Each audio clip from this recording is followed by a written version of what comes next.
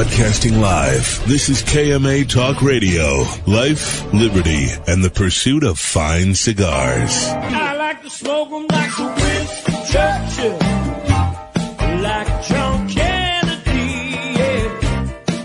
Remember Coach Red Auerbach, pumped up for victory, yeah. Well, you can take my wife, you can take my car, but you can't take my big cigar. My cigar. Good morning to all our loyal listeners, libertarians, and lovers of the leaf. I'm your host, Honest Abe, of this week's KMA episode number 406. We are broadcasting live from multiple different areas, and I'm here. If somebody wants to jump on, I believe I have two co-hosts. Well, there's one of them. Are you I usually wait. Are you a little preoccupied this morning? No, I usually wait for you to introduce us, and then I put the person live that you're going to introduce first. In fairness, he's right, because you never know who you're going to throw out there first, so it's always a guessing game. Well, joining us... That's the first time Alex has backed me. The Italian, Don't get used to it. The Italian scallion, Paul DeGracco. And I'm in a dilemma here. I don't know if we should still call him the Southpaw from South Philly, or do we The people have spoken. the Billy Goat. Of course you had it. Oh. Why are they calling him the Billy Goat? Because of his beard? No, somebody gave him the name Goat, and it stuck. Now he thinks he's the Goat. No, I don't. The people have spoken, bro. This is not me. It's not a me thing. I mean, it is. But that's a compliment. He's the greatest of all time. No, I just threw Billy in front.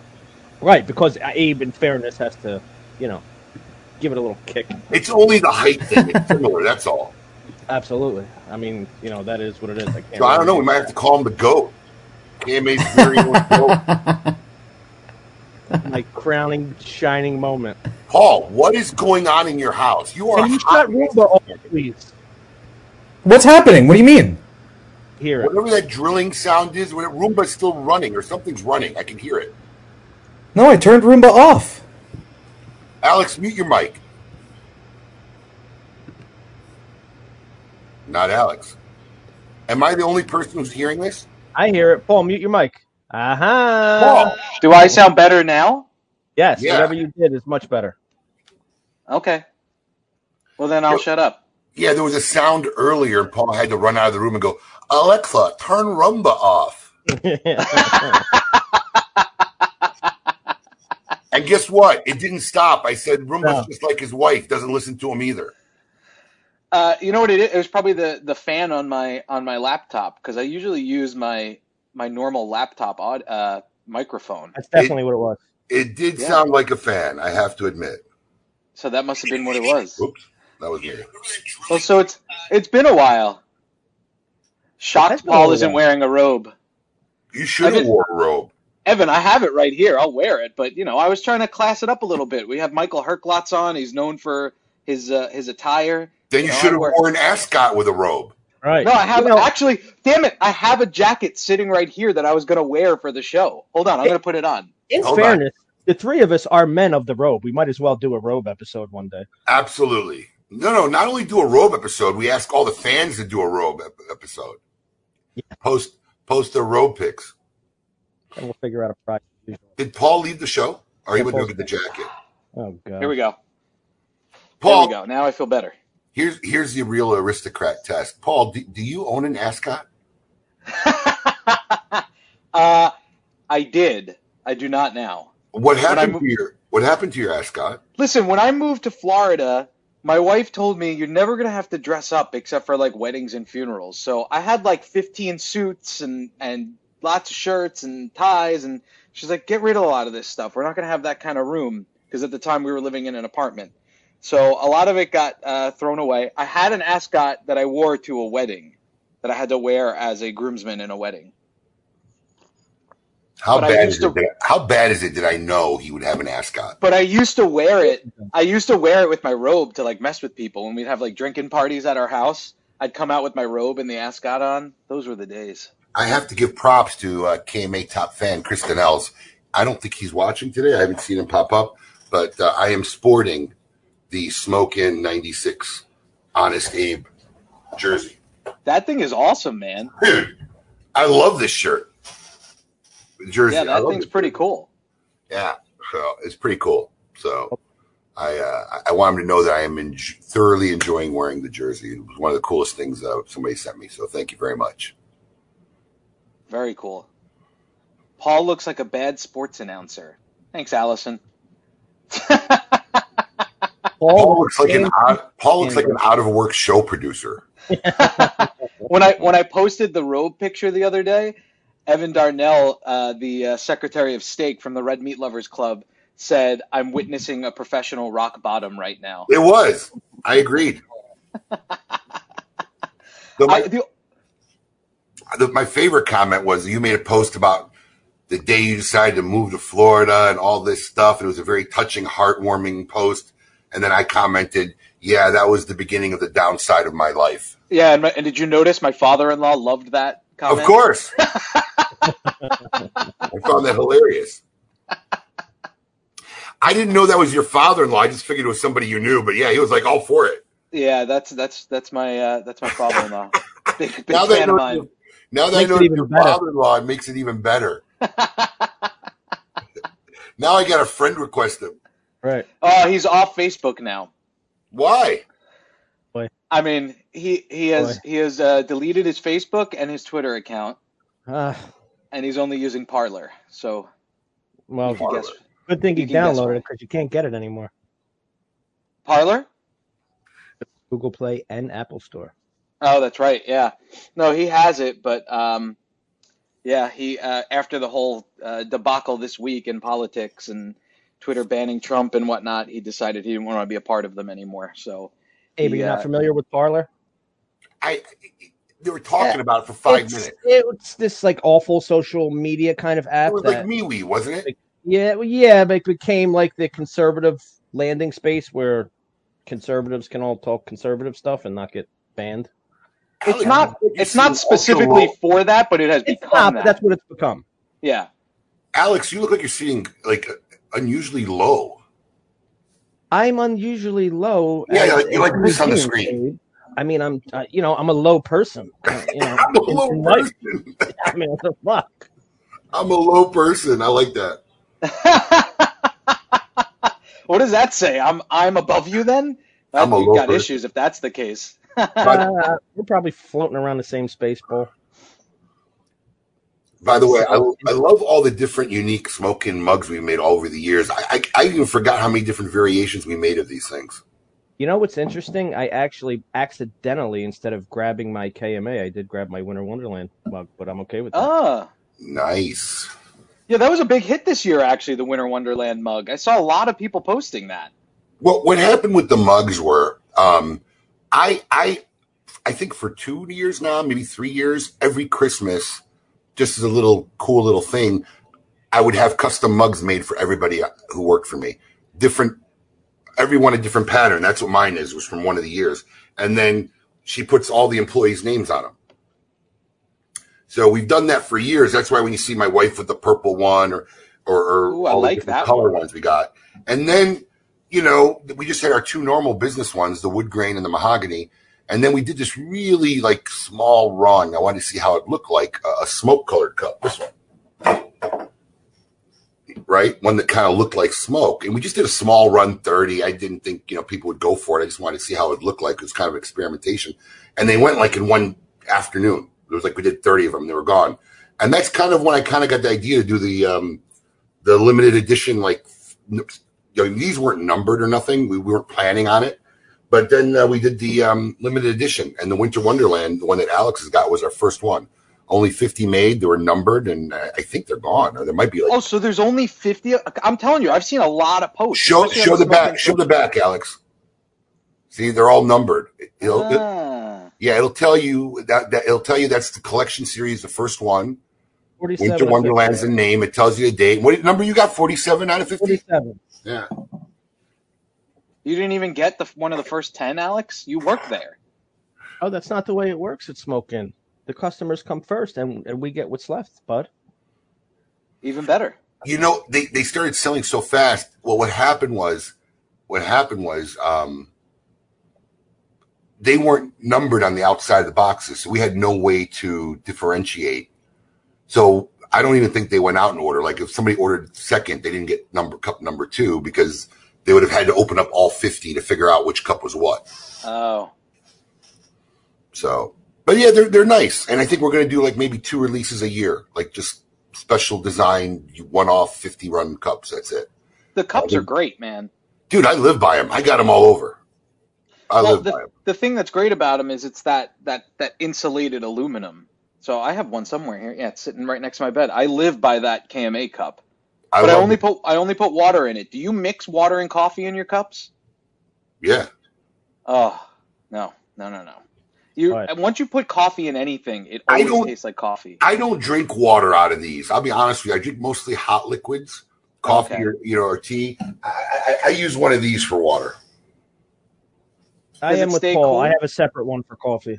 Yeah, I mean, so do I really, but I would never fill that up with water. I'd fill this up with water first. Okay. But you're like a real gym rat with that bottle, man. Gotta drink that water. So it was an interesting week. Why? Oh, we're not going to talk about stuff? Oh, you mean just about our guest?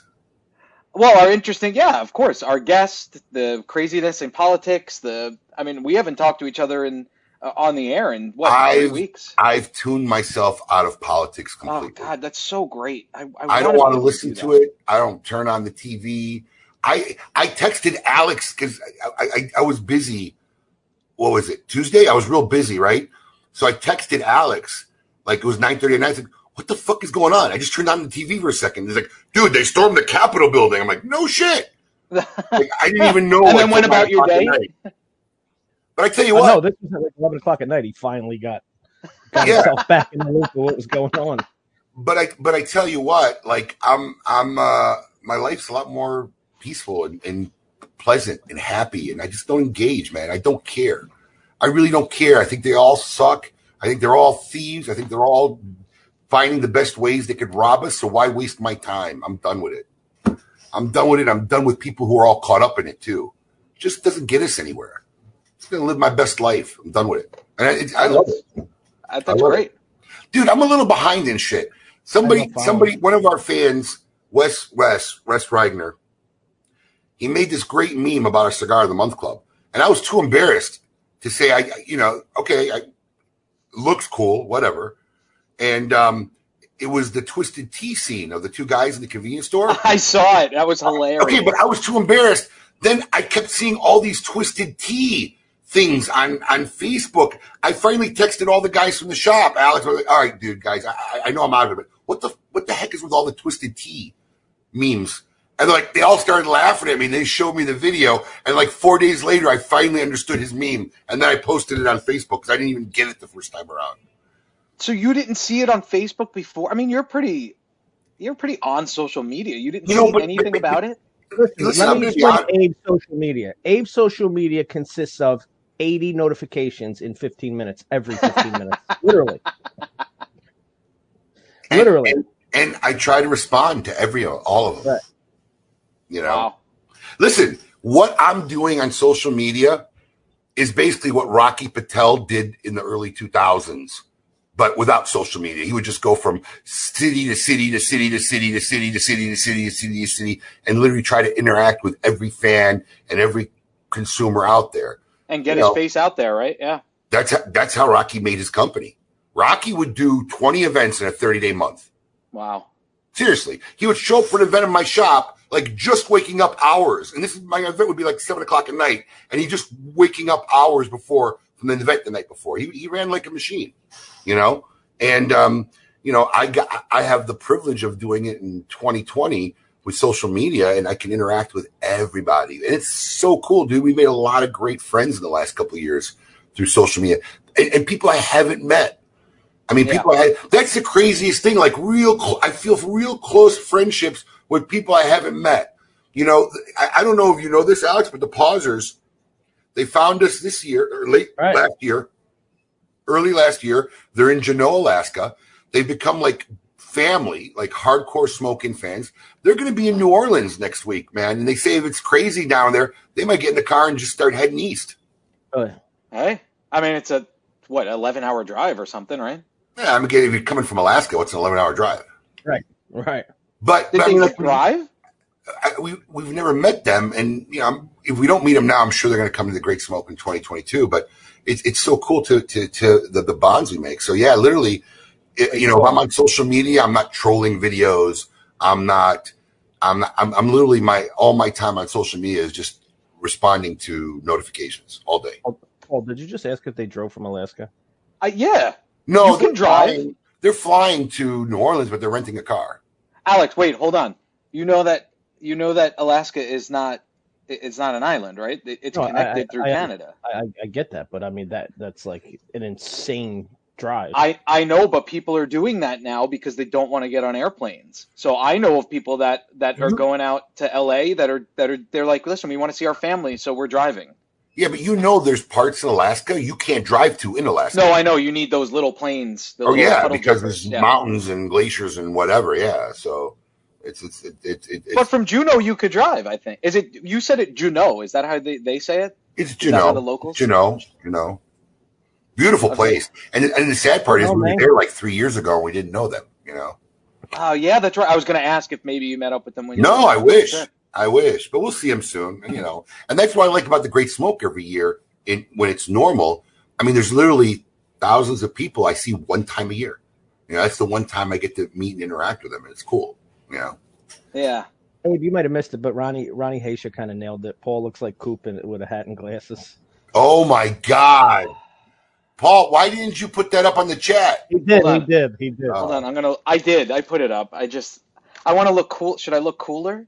Nobody noticed I got new glasses. Impossible. Hold on, I'll show you how I can look cooler. Watch this.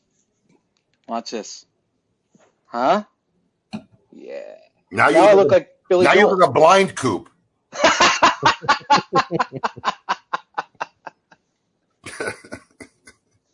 Well, Howard Stern does a radio show with his glasses on the whole time.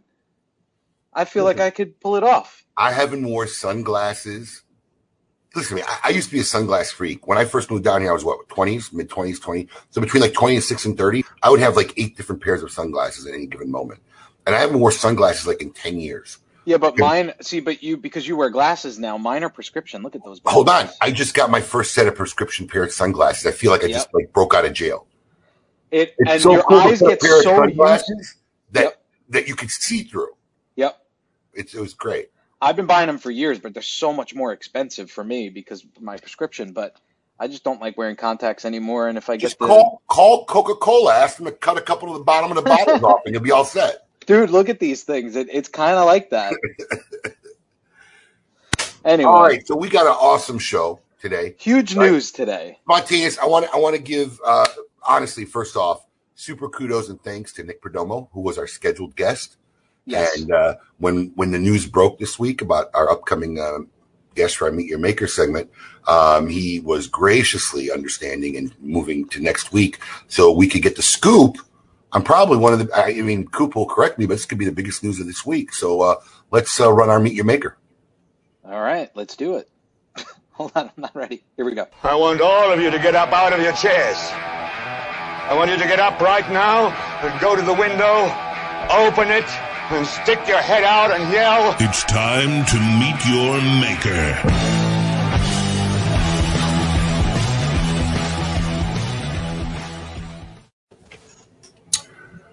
There he is, Mr. Debonair himself. Every time I have been on this show, we talk about the same shit, and I have to spend Ascots correcting the record. Number one. Listen, I know you've never worn, but we did just see you wore one once. No. He's been waiting. I've never worn an ascot, ever. I've also never worn a jersey with my name on it, just if we're trying to make sure that we're being factual. I've also It was a gift. But it was a gift. Ascot, no. Scarf, yes. Ascot, no. Scarf, yes. But you know where I come from, Mike? Scarf, ascot, it's like two sides of the same coin. No problem. Just correcting the record. Because he's not wearing a winter scarf. He's wearing like a fashion scarf. No, it's a winter scarf. It's freezing out here. Yeah, but I've seen you wear scarves in not freezing weather. Yes, Yeah, correct. I'm pretty sure some of your pictures from Manhattan over the summer, when you were saying how much of a ghost town it was, you were wearing a scarf. Scarf, yes. No ascot. So, but I will say that my favorite outfit was the one you wore at TGS one year that I think we revisited recently, the paisley pants and whatnot. The purple paisley pants. That was epic. purple paisley pants. Listen, I'm in training. Everybody knows why I'm trying to hit the gym and lose some weight. I said, I got Melanie Cisco, Kim Keeney, and Michael Herklotz as my co-hosts with Great Smoke. I'm not going to be the out of shape, big fat guy. So I'm trying just to get in a close level of these three people. It's going to be awesome. I can't wait. This is going to be such a great event. We're excited about it. We're excited you're coming down, but we don't want to talk about the Great Smoke, Mike. We want to talk about the big news this week. Before we get into that, I just want to talk about the closing moments of shutting down Nat Sherman, right? I mean, your postings on social media were almost documentary-esque. They were very moving. They were very touching. And, how emotional of a time was that for you? Well, it was an emotional year, really. I mean, we started the process back in October of 2019, I guess. There was a lot of hope that we were going to be able to successfully transact, and we were close. And I think we've talked about that on shows before. Ultimately, COVID proved that to be unsuccessful, and despite even our best efforts after to kind of repackage it and find other buyers, just didn't come to fruition. I think, though, as emotional as it was, there was also a bit of that sense of relief, which I'd hate to say. I mean, I was talking with the folks from PCA the other day, and they said it must have been a gut punch. And I said it really wasn't a gut punch as much as just like watching something die. And so there is a sense of relief, I think, when it's finally over, that you can just kind of move on and start living your life again. But I will certainly say the last day in the store, locking up for the last time, that was a pretty big moment, because I've had keys to a door in Manhattan for 18 years. Wow. So it wasn't just like saying goodbye to my Nat Sherman life. It was also saying goodbye to my New York City life. That was a pretty wild moment. But it was also, I guess, a bit cathartic to a large degree. But that was fine. And then I think it was the very next day was our last day in New Jersey, just buttoning everything up and locking that up. And, looking back, I certainly see that those videos may have proven to be a bit more dramatic than I intended them to be. But the problem was we didn't close the business because we did anything wrong. And so that means that if this were normal circumstances, we would have had a lot of events and other things to celebrate the legacy as we wound it down. But we couldn't do any of that. And there were so many people who were saying, I wish I could get into the store one more time. I wish I could see you guys one more time. And we didn't have the ability to do that. So to me, it was at least important to try and bring people along to kind of experience it with us, because they would have had we been under normal circumstances. Now, obviously, I would imagine, I'm making some assumptions here, there was maybe some thought and some maneuvering about you doing something with the brands. And I think there came a point where, well, that is my question. Did you come to a point where you really felt this was done? There was anything could be done about it? Did that point in your mind actually happen? Oh yeah, that was the point. I mean, August. I think we made the public announcement August 4th, something like that. That we did not successfully transact. We did not find a viable buyer that met the 3 criteria that we laid out for a successful transaction, and therefore the brands were not sold, and all employees go on severance, and we shut down. as far as I was concerned, that was it, period, full stop. And at that time, had you tried to do something that you weren't able to, or did you even not have the opportunity at that point? To be honest, I didn't consider it because didn't even consider it at that point. Okay. Let me say that differently, because of course, the moment we announced that we were exploring a sale, obviously any person that hears news like that says to themselves, "Oh wow, wouldn't that be neat if I bought it, or we got a group together and bought it," or any of that stuff. Right. How cool would that be? You're talking back in 2019. This was a thought. Sure, but even through all of it, I mean, just like in the back of my mind, like, I wish I could, or wouldn't it be neat if I could? But the problem was, Abe, my job as vice president of Nat Sherman International was to help guide this transaction process. There was no way I could have meaningfully participated as an interested party, because there was so much work to do to manage and help manage that process. There were a lot of people. And so I really just felt it was a conflict, number one, and too big of a lift. I mean, I've worked for companies for 20 years, but I don't have an entity set up. I didn't have a company set up. I don't have a back end set of employees that could, help facilitate a transaction like that. So an entity transaction just wasn't in the cards for me. And it was also clear that we were not interested in selling the brands only, that there was a very clear criteria of a successful transaction. And so I just assumed it was done.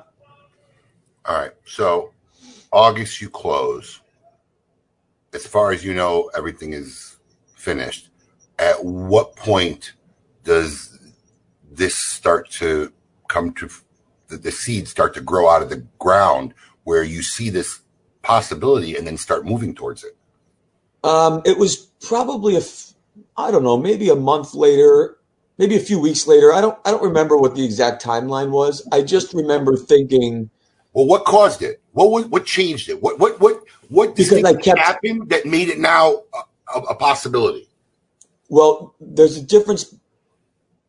The transaction was done, right? It was not going to happen. We had notified employees. All employees are going on severance. The brands are going to be held. That's it. What I was experiencing, though, was in the weeks that followed that news, there was obviously tremendous support. In fact, I think I was on your show that week in August. And I didn't leave the company until November 15th. I mean, I was still going in and working and trying to wind down the business after we announced that we were going to close. We also did, in-store sales. So there was a tremendous amount of work still going on. And obviously that idea just kept rolling around in my head. And it was really just heartbreaking to think that that these brands were over when I had, I personally worked so hard. I mean, Timeless was my first project. All of the Timeless brands were all projects that I worked on for the company. So it was one of those just real moments of sadness and kind of like, well, maybe we take it. Maybe I just ask. I mean, no harm in just asking. And so I reached out to some of the leadership at Altria and I said, would there be any consideration to potentially acquiring the brands? And not long after that question, they said, put together a proposal.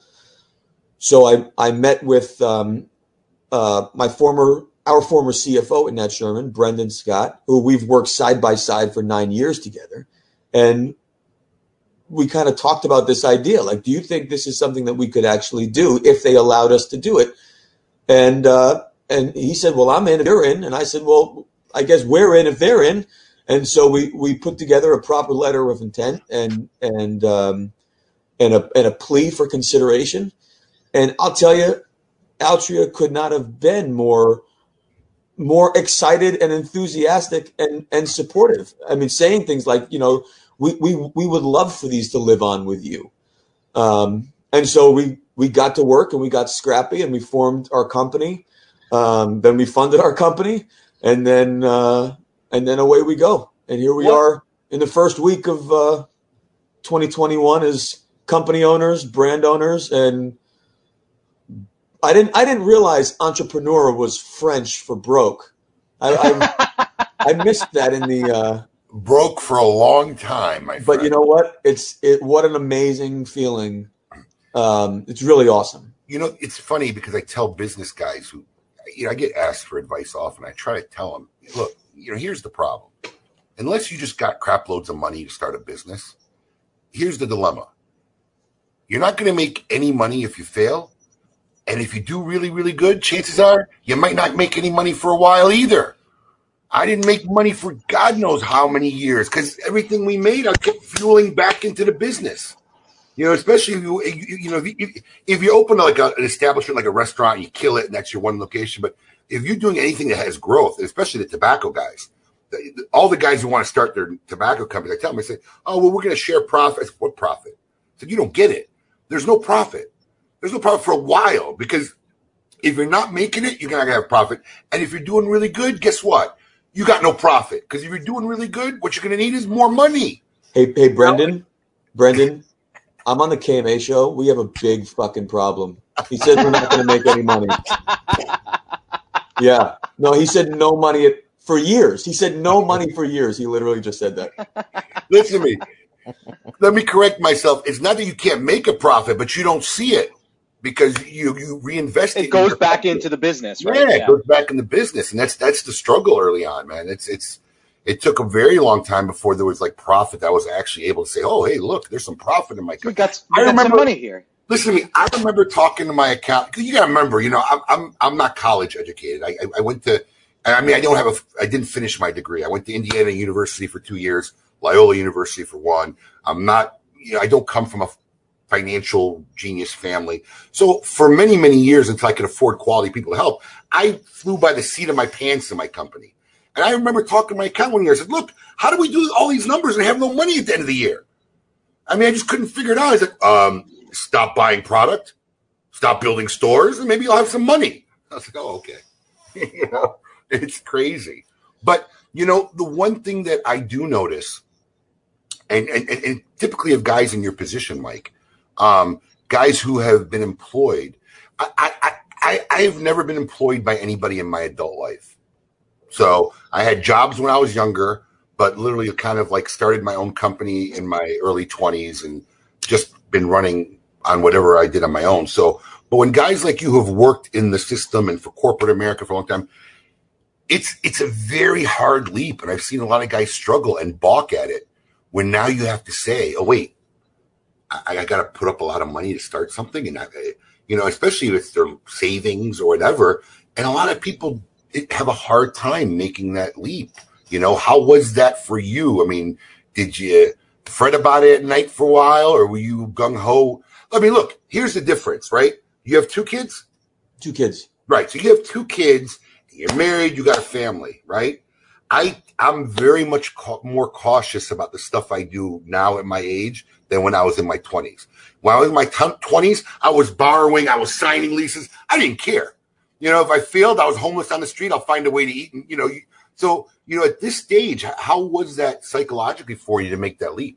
That's a great question because that was the first thing I thought about. Yeah, you are not helping at all. What did I do? Look, it was a big decision. Yeah, it was a family decision with my family, with Brendan's family, but. It was a no-brainer. I mean, I've worked for companies for the last 20 years, and I really felt like if someone was going to hire me, they were going to hire me because they knew what I could do and they've seen what I've done, and why on earth wouldn't I just do it for myself, for my family? And especially with these brands, I was in a pretty unique situation if you think about it. And Abe, we've talked about this before, because of course I was an employee. It wasn't my company. They weren't my brands. It's not mine per se. And yet there was quite a perception that in a lot of ways, I represented that company in a way that felt like a principal, even though I wasn't a principal. Now I am the principal with my partner, and it just made the most sense. If I'm going to work this hard for another 20 years, as hard as I've worked the last 20 years, why not do it for me, for Brendan, for our families, for our legacies? It just means more. And the time was right. The opportunity was right. I can't think of a better outcome for such a sad set of circumstances that stars were able to align in a way that we were able to do this. So it was meant to be, and we took advantage of it. I gotta believe, because it was from somebody internal, right? And it was from somebody within who obviously they had great respect for. You'd done a great job for them and whatnot, that it made facilitating the deal probably a little bit more accommodating than if they were just dealing with an outsider. I think there is something to keep in mind, and I know it is a point of debate at times, Altria's real feelings for premium cigars. And my personal opinion, based on my time spent on the inside, is that they truly have affection for the industry. They really do. And they loved even more our business because of what our story meant to the larger brand story of Nat Sherman. So they really did have a lot of love for the industry, for the brand, and a lot of respect and admiration for the work we did. And I know they were not pleased with. I shouldn't say that they weren't pleased. They were saddened by the reality that they had to close or sell the business, but they didn't have to try and sell. But they did try and sell, and they tried for months and months and months, and kept all of us employed throughout the process and through a pandemic. That was not an inexpensive venture. They didn't do it for some major return. They did it because they truly believed it was the right thing to do for the company and for the legacy of the brands. And I'm so grateful to that. I think when we failed to do it, there was a lot of just frustration that we couldn't get the deal done. And so when we did bring up the prospect of potentially moving forward with just the brands, there was genuine enthusiasm to help get it done. And I think you're right, Abe. I think because we were inside, because it was kind of a bit our work and our legacy as well, I think that probably made it, it just felt right for everybody. Michael, let me ask you, what do you think would have happened to the brands if you guys hadn't jumped in and done this? Would they have just gone away? Would they have just sold them off to somebody else that isn't as invested in them? I don't know. What I do know is historically, if you look at the brands and companies and things that have been sold, that have been commercialized and then taken out of market, historically, just my own recollection, generally Altria retains those trademarks and they just pull them off. So I couldn't even guess what would have happened to them in the future. I really don't know. But I don't think. I mean, again, they were not looking to sell the brands as a business transaction or a function of somehow generating revenue for the enterprise. My assumption is that they just would have kept it. So they parked it. You mean? Yeah, I mean, think about some of the brands that they've had that have been brought back. I mean, they just relaunched Chesterfield, cigarettes, for example. They were on the market for many years. They were gone for many years. Now that brand has been commercialized kind of in a new category, but they brought that back. So, I guess in my head I was thinking maybe they would use the brands for something else, for a different category, for a different product. I mean, it's all within the same trade class. Who knows? But the good news is it doesn't matter because we got it. Yeah, exactly. Well, I want to do right by some of our fans here. I want to make a clarification because we got some Ask KMA questions here, but there's no retail store anymore. No, sir. Right. Okay. So, because some people are asking about the store is gone. Now, is any of the brands that you've acquired, you won't be using any Nat Sherman names on them? That's right. So if you think back to the work we did in 2018, we took Nat Sherman off of the sort of principal brand band, and we moved it to the secondary band. Look, I have them right here. So with Timeless, for example, there we go. Timeless is the main band. Right. We had the main band and then the secondary band as exclusively for Nat Sherman International. The only thing that will change with the products that we previously sold as Nat Sherman, the only thing that will change is that secondary band that will say exclusively for Ferio Tego. The bands, the blends, the manufacturers, all of that stays exactly as it was. This is from Bill Ragone. Going forward as a brand owner now, how do you see yourself and your brand? Cigar traditionalist or cigar maverick? That's quite a question. This is an interesting spot for us because on the one side, we are a startup. And on the other side, we are a legacy. And so it's a very interesting balance of recognizing that we're new and taking advantage of new beginnings and new equity and new stories. And but also now our oldest product is 25 years old with Metropolitan. And so how do we truly and authentically stand behind and represent these brands? We don't have a 1930 story anymore. So we have a 2021 story with brands from 1995. That's where we're going to have to learn what sort of that new identity is. Maverick versus traditionalist.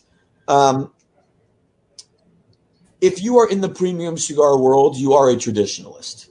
I don't know how you could be anything else. But that's not to say that you can't be innovative and you can't be relevant.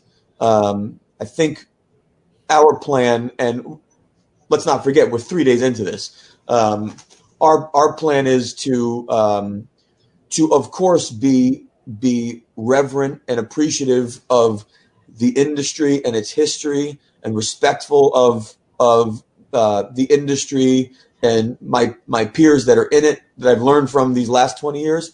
But it is also, I think, to move forward in a 2021 post-COVID mindset. And to me, the idea that anyone would be rushing to return to business exactly the way they did it in 2019 seems awfully crazy. I mean, Abe, you're the perfect example of managing the chaos and pivoting live in order to accommodate your customers, try and keep things seamless, but also innovate and change the way in which you do that. I think a lot of companies are thinking that way, and certainly we will continue to apply what we've learned in the last 10 months, what we've learned in the last 3 years, what we've learned in the last 20 years to help guide what we will be moving forward. But certainly a bit traditional, but certainly relevant and innovative. You know what's funny? I've heard that a lot about navigating the pandemic, and the chaos. But as I think back upon it, I think my whole career has been chaos. It's been a constant pivot, whether it be new locations, whether it be the online, whether it be social media. I just think that's what business and strong entrepreneurs do. You have to constantly pivot because it just always feels like at some point I have very little short periods of peace and doldrums, in my career. It's always but that's because we always are trying to be as innovative as possible. So there's always that pressure of chaos. So COVID was just like another hurdle, in a line of hurdles that we just constantly been jumping over. I got two more questions. I want to answer Ross's question real quick. Ross, Michael answered that question. All the Nat Sherman brands have had other major names, and the Nat Sherman name on the secondary band is going to change. So everything, most people won't even probably notice the change, to be honest. Exactly. So Timeless will still exist. Epoca will still exist. Timeless. You have Timeless Supreme, Timeless Prestige, Timeless Panamericana, Timeless Sterling. Stay. You have Metropolitan Connecticut, Metropolitan Maduro, Metropolitan Habano, Metropolitan Host, and Metropolitan Host Maduro. They stay. That's what we're leading with first to bring back. And then we'll figure out Epoca after that. And then in addition, Ferio Tego will be a brand, and that will be the flagship brand that will come out hopefully just prior to the return of Timeless and Metropolitan. So we're really hoping for late spring for Ferio Tego to be released, and then Timeless and Metropolitan to come out in the summer. Can you, is it too early, or can you leak out who you're working on for that blend? Sorry, I can't. I don't have the audio. I said, is it too? With you. You always get me with that. No, I'm happy to share. So our manufacturers remain the same for the former Nat Sherman brands, Quesada, Plasencia, and Davidoff, and I'm working with Quesada and Plasencia also for this first presentation of Ferio Tego. Okay, cool. So I got two more quick KMA questions. Mark Van Sledright would like to know, are you doing any kind of video documentations on the start of this company, something similar to how you did with the ending of Nat Sherman? That's a really good question. I didn't really consciously think about the fact that I was documenting the closure, but I guess it kind of turned into that. Oh, it was a documentary. Yeah, it was. So, sure. Yeah, I guess I probably will, but probably, as casual as I did the wind down, I will try and record some of the wind up. I'll tell you what, though, they got a lot of attention. I mean, personally, I thought it was really cool, especially when you were in the townhouse doing the videos that you did with some of the employees and whatnot. But it's just I think the casual atmosphere of it is what drew people to it, to be honest. You're not going to have a camera crew of 4 guys walking around with you documenting everything. And then the last question I see up here is from Matthew Tobacco. Matthew hosts his own podcast, Smoking Tobaccos. It's a great show. Which I think I'm going to be a guest on sometime this month. But he wanted to know, do you have plans to expand Ferio Tego beyond the cigars? Do you envision having some kind of... I mean, I would highly think not, because of just the absurdity of rents where you guys are at. But is there any vision of maybe opening up a retail storefront? I think that is so far down the road to even consider. That's after you become very profitable. Because to Abe's point, I'm not going to have any money to open up a store. So who knows? I mean, it is a bit heartbreaking to be out of retail. I mean, I've been in retail for 21 years. That is a bit heartbreaking. I miss it. But this part is so exciting, and there's so much work that I'm sure I'm going to be plenty busy. The comments on today's show they've been awesome. Patricia, I have a question. Patricia Briggs calls you a handsome Kiefer Sutherland. I have a funny story about that, actually, but I'll do the other question. No. Let's share the Kiefer Sutherland story. I like it. Yeah, absolutely. I was at TAA 3 years ago. We were in DR. It was when we were at Casa de Campo. And I'm having dinner the first night, and I can't remember the couple I was sitting with, but it was a retailer and his wife, and she said, "You look like an actor." It was the first night. And I said, I'll bet I can guess which one of the three you think it is. The three I normally get are, I'm blanking on his name. Who's the guy from Blade? Stephen Dorff. Stephen Dorff. I get him first. Then I get Peter Sarsgaard, and then I get Kiefer Sutherland. And it generally is sort of lined up with how swollen I am from drinking the night before. And she said, Stephen Dorff, that's it, Stephen Dorff. I said, okay. I said, I'd be willing to bet that by the end of this week, I will look more like Kiefer Sutherland. Well, funny enough, the last night we all were sitting together having dinner, same couple, and a random waitress walks by and walked back over and said, "Does anyone ever tell you look like Kiefer Sutherland?" And I looked over at the lady and I was like, "See?" That's funny. Yep. You know, can you? Well, I mean, it's hard to tell now because I have no hair. But growing up when I was younger and playing ball, I always was told I looked, because I had that puffy hair like them. In fact, that was my football number. I was always told I looked like Lyle Alzado or John Matuzak. I just aged half our listenership. See who knows John. I have no clue who John Matuzak and Lyle Alzado. But then as I got older, there was two people that I always got pinned for. And I mean, not so much now these days, but probably at least 10, 15 years ago. Luciano Pavarotti. And then when I used to have some hair, and then John Rhys Davies. I used to get that a lot. You know who John Rhys Davies is? No idea. He's the guy. He's an actor in probably 1,000 movies, but he's the guy from Indiana Jones. Indy, my friend. Oh yeah. Hold on, I have a picture of him. Hold on. I have no idea who this guy is, Abe. Oh, he's like. I can't upload it. Ah, damn it. Oh yeah, he's like in 1,000 movies. He's Totally. like always that character actor. Like, I mean, like literally 1,000 movies. But the one reference I could always go to, where people will know exactly what I'm talking about, is Indiana Jones.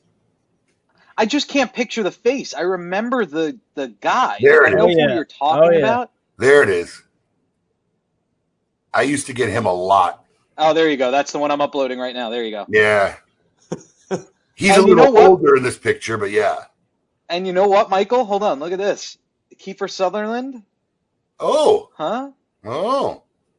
A little bit. Right? I guess I could see it a little bit. That's funny. Hey, listen, you guys, you should feel like it's complimentary that you get those names. Who do you think I get all the time? You get the guy from Honey, I Shrunk the Kids. Rick Moranis. Yeah, totally. I can't breathe in this thing. Always. So at least he has hair. Mike, Tell me. a question on the brand name. Ferio Tego, loosely translated, I strike, I cover without fear. Is that correct? So, Ferio Tego is used in a lot of different contexts and is used a lot in military contexts. Military, right. So Ferio is strike or I strike. Tego tends to take on different meanings depending on the context. So sometimes you see it as I strike, I dispose, I strike, I cover, I strike, I defend. We are using the I strike, I defend interpretation. As a family, traditionally, we used I strike and I dispose because in the context of the actual coat of arms, which is on, I don't know if you saw the Ferio Tego website. If you go to the website and I think it's on the About Us, there's the actual coat of arms on there. Anyway, not important. That's it, right? That's the logo. I'm sorry. That logo lives in the shield of our coat of arms. And so we kind of restylized it to zoom in just on that piece of it. But the context of the coat of arms is Hercules striking a Hydra. And so in the context of Ferio Tego, it is I strike the Hydra and dispose of the evils. But strike and dispose doesn't exactly ring particularly nicely as a brand motto. That sounds like what you do with a match. So I think strike and defend certainly fits much more in line with our way of thinking. And this was part of your family crest? Yes. Now, I'm just an average guy, but is family crest, that's strictly a European thing? You have to have European descent for family crest? What regions of Europe have, I mean, I know England had crests, but is that where that comes? Scottish people have crests. Yep. Is it just that region? Herklots is Dutch. And, I remember going back and looking this up, years and years ago, but there is a lot of lineage with coat of arms, but then there's the ability to just create your own coat of arms. I mean, they actually have outlets where you can sort of input things about your history and your past, and that helps you pick some of the heraldic items that you can sort of assemble onto a coat of arms and create your own. I think it's very cool. I've always been aware of our coat of arms, Herklots with an S, and this coat of arms dates back to 1641. So I just always thought it was such a cool part of our history. It's actually a funny thing. I met a very distant cousin, Herklots, who came to Nat Sherman, walked in the store from the Netherlands, and he's probably 15 years older than me. And honestly, he kind of looked like me a little. And he had the family coat of arms ring on. Oh, that's pretty cool. It was really, really wild. Yeah, I like my family doesn't have, to my knowledge, a coat of arms, Abe. I'm assuming you guys don't either. No, we don't. No, I don't have coat of arms in our Italians. Italians? Yeah, our Italians coat of arms is like the Bonanno family, the Lucchese family is a little. Well, yeah, the most of the northern Italians probably have that, but our family was digging in the dirt to find food. They weren't worried about a coat of arms, at least on my side. That's funny. Well, listen, don't go anywhere. We're going to have a lot more with Michael Herklots, unless I want to say it like Herlots. Then you say it like everybody else. Yeah, well, I'm sure Mike was calling him Mike Herlots at the beginning. I finally had to correct him. I said, there's a K in there somewhere. And a lot of times people put a Z at the end of your name. Herklots. Yeah. So, we're going to have a lot more Coops coming on, I believe, in hour 2. So don't go anywhere. We'll be right back right after this. Keep it lit. Hola a todos. Mi nombre es Elmer Suárez, de La Flor de Copán, en Honduras. My name is Ernesto Kranwinkel, and I'm from La Romana, Dominican Republic. Hola, mi nombre es Diana, soy de Manizales, Colombia. Díaz, Freddy Molina desde Estelí, Nicaragua. Hola amigos, saludos a todos. María Santis, orgullosa de ser puertorriqueña. Cheers, I'm Oliver, I'm from London, England. I love H. Upmann Añejo. My favorite H. Upmann Dominican cigar is the H. Upmann Banker. My favorite H. Upmann cigar is the Hermannspach. Favorite H. Upmann is the H. Upmann by A.J. Fernandez. Mi cigarro favorito es H. Upmann Española. I highly recommend you try the H. Upmann 175th anniversary, awarded number 10 cigar of 2019.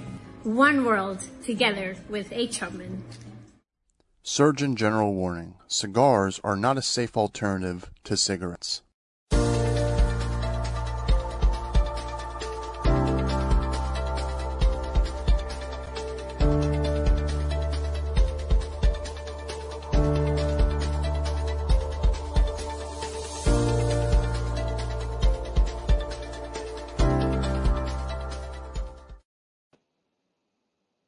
All right, we've got a brand new sponsor we want to talk about again here on KMA Talk Radio. It's Bonner Private Wines. We want to tell you about them because they are, one, a great winemaker, and two, they are wines that you can get a discount for being a KMA Talk Radio listener. Ever hear of High Altitude Malbec? It's really dark red wine that comes from these remote vineyards up to 9,000 feet. The wine region is actually the most isolated in the entire world. On one side, you get miles of desert. On the other, you get the Andes Mountains. For 200 years, a small group of families have been making a Malbec wine there using no flavoring or dyes, no filtering, and no excess chemicals. This is wine that tastes as rugged as the land itself it comes from. Blackberry, leather, smoke, dark cherry. Get the hint? Goes well with cigars. These guys over at Bonner Private Wines just got a special shipment of these wines, including one Malbec from the third highest vineyard in the world at 8,950 feet. Visit KMAWines.com for your discount today, and you'll get a 53% off discount on that wine and 50% off shipping. We've all been tasting the wine. It's delicious. I actually need to do another order because my wife and I went through it during the Christmas break. This will be a small shipment of wine, so it'll go fast. Visit KMAWines.com to get your Bonner Private Wines now from KMA Talk Radio. And we are back on KMA Talk Radio speaking to Mr. Michael Herklotz, now of Ferio Tego. And when we left, we were talking about the coat of arms, how important it is to your family. And Michael, what I know it's in the press release, but you got something to say, Abe? Go ahead. You're muted. Muted. I just want to transition because you couldn't have a better guest if you're going to talk about wines, because there's one of the epitome of wine guys that I know. So I think I have a bottle left from the batch you gave me. So I'm going to send Michael. I'm going to send you up one of their. I don't know if you ever had any of their wines. No, I was just looking it up as I was listening to the ad. I'm going to send you a bottle of one of their wines, and hopefully it'll be something you can enjoy. But I also want to personally shout out because, in this industry, we know each other, and sometimes we call upon people for favors here and there. I remember when I barely knew Michael, and we were selling Davidoff, and this is like, I'm going back at least 12, 13 years, and he was working at the Davidoff store, and Davidoff always released some Davidoff store-only cigars, and one of my regular customers who was a big Davidoff freak, but he wanted one, and he didn't want to buy it from the Davidoff store. I guess he had a bad experience about something or whatever. So I actually reached out to Michael, and he helped me out. And listen, there are guys in this industry who'll help you out. And then, I called Michael Fry once, and because he's well connected in Las Vegas and California, I needed a favor for something. And it was like, let me see what I could do, and I never heard back from him again. So when we went to Napa the year before last, I knew Michael was a big wine guy, and I'm going to tell you something. Michael single-handedly made my wife and I's experience in Napa probably is about as spectacular as it could get. He didn't just connect me with people. He followed up on emails every day. What are you doing? What did they get? Where are you going? What's this? You got to do this. And I don't know what he told people. I'm not kidding. I don't know what you told people. Or if it was the guy from the Harvest Inn. God, I can't remember his name. I'm blanking out. Who's the general manager at Harvest Inn? I'll come up with it in a minute. Hold on. Yeah, I'm blacking out too. Great guy. I fell in love with him. But everywhere we went, I felt like Mr. Icavano from Tin Men. They were like, I don't know who they thought I was, but they all thought I was somebody uber special. And it was funny. Is it Nathan? Yes. Nathan. And if you're ever going out there, go to Harvest Inn, see Nathan. It's like staying with family. They were incredible to us. Cigar friendly. They were awesome. And literally, we would go with other couples. You take these small little groups. Sometimes we were with one other couple for a lunch or something, and they would come out and, Mr. Babin, we heard you were coming. We prepared something special. And I see them. Oh, my God. Oh, God, yeah. And then they come who the hell is this? And I'm like, I don't know. Brandy must have been impressed. Bro, everywhere we went. Listen, I'm trying to get him on the show here because I talked about his wines. Ghost Horse. Yeah, Todd Anderson, Ghost Horse wines, right? So, we kind of got a little carried away. So by the time we had a tour at Ghost Horse Winery, we were a little tipsy, tired. My wife wanted to go back to the room and just take a nap. So I had to call them. I'd never met Todd Anderson. I heard of Anderson Con Valley, but I never even heard of Ghost Horse Wine. And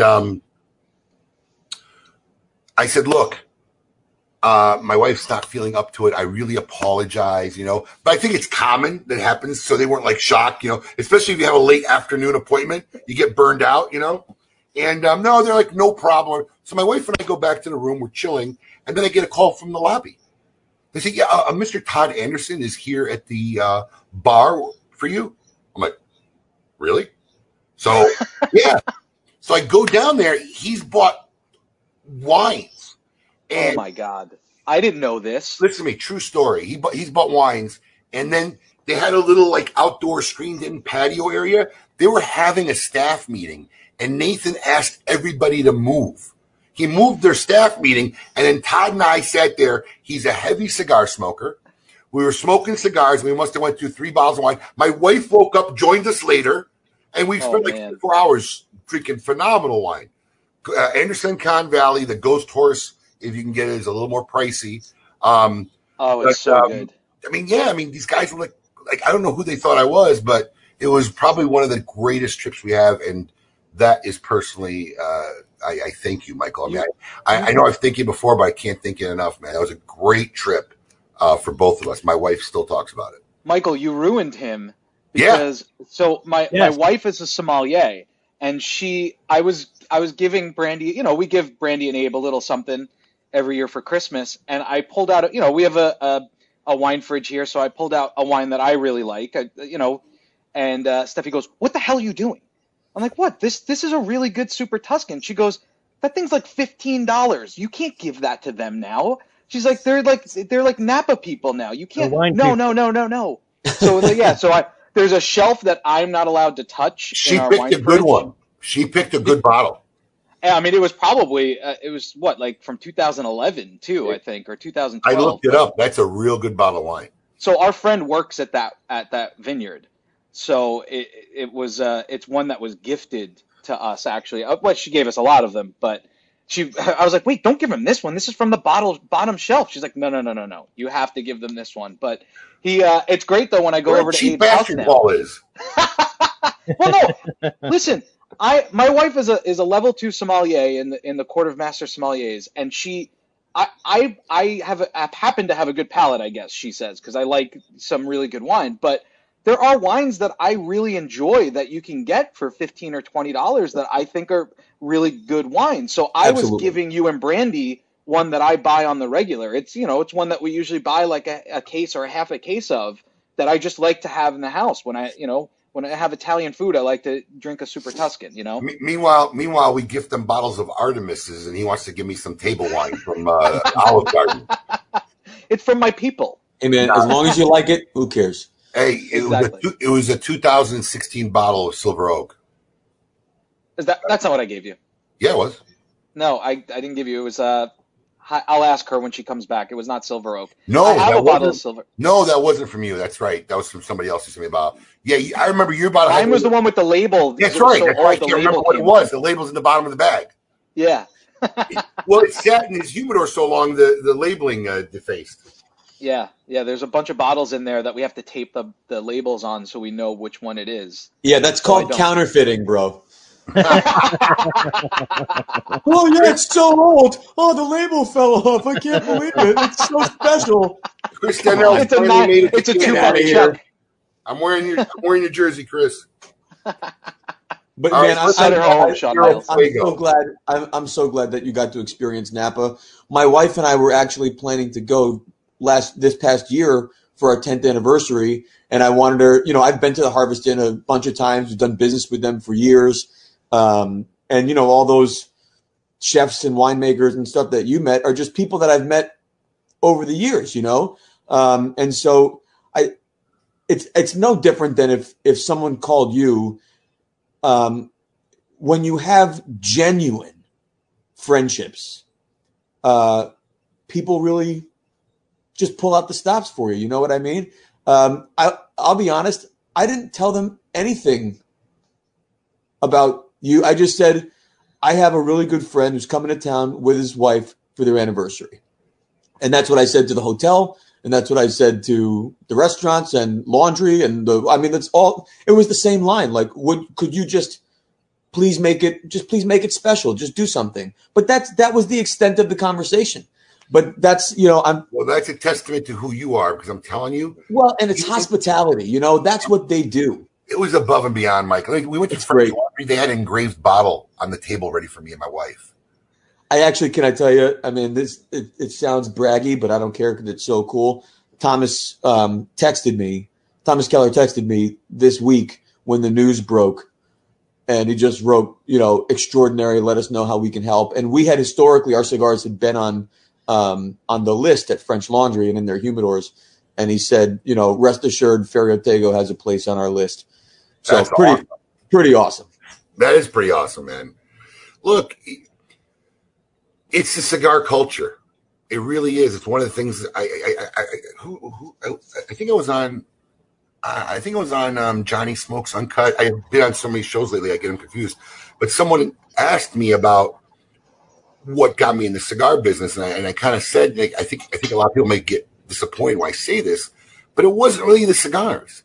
I'm not a huge cigar geek. I love them. I enjoy the hell out of them, but that's not what made me leave a family business, right? That I was in the middle of running, getting offered a second location. Right, you were about to grow and make and left on a whim on a trip. It was the culture that I loved. I just loved it from the 2 weeks I hung out here and hanging out in a cigar shop, and it was blown away. And it's just the people within it. There's really very little people who I would say are pricks or jerk-offs in our industry. I mean, there are. Every industry has them. But I think if you compare any industry from industry to industry, the ratio of that kind of presence in our industry is got to be so small compared to other industries. I would agree wholeheartedly. And what you see, I mean, of course, there are jerk-offs in every business, in every industry, and no problem. But I don't know if there are as many incredible people in other industries as there are in ours. I mean, when you're talking about an industry where presumably we're all competing, and it sure seems like we all like each other a lot, and because we do. Yeah. You know what I mean? It's so incestuous. The fact that our biggest competitors are also our biggest customers, and it's constant that ebb and flow, but truly and genuinely, we wish the very best for each other. What a wild, crazy business. Yeah. Yeah, I can attest to it. I'm in a couple of other businesses, obviously outside of the cigar business. This isn't my main thing. And it's the same thing. I mean, I'm friendly with some of my competitors, but it is nothing like this world. Like none of the other brokers in my business would go out of their way to help me. When you hear about fires in factories and how the other manufacturers stop what they're doing and lend a helping hand to what would be really their main competitor in their country. It's unlike. I mean, I wish I had something like that in my business. In all honesty, but just being in this small part of it, I feel welcome. Even in the last few weeks, as my next chapter has started to unfold, obviously there was a point where we couldn't say anything. Then there was a point where we knew, but we weren't announcing. But we wanted to start getting our ducks in a row a little bit, and so I called some of my closest peers and friends to ask them help. They're all brand owners. I mean, they are all presumably my competition.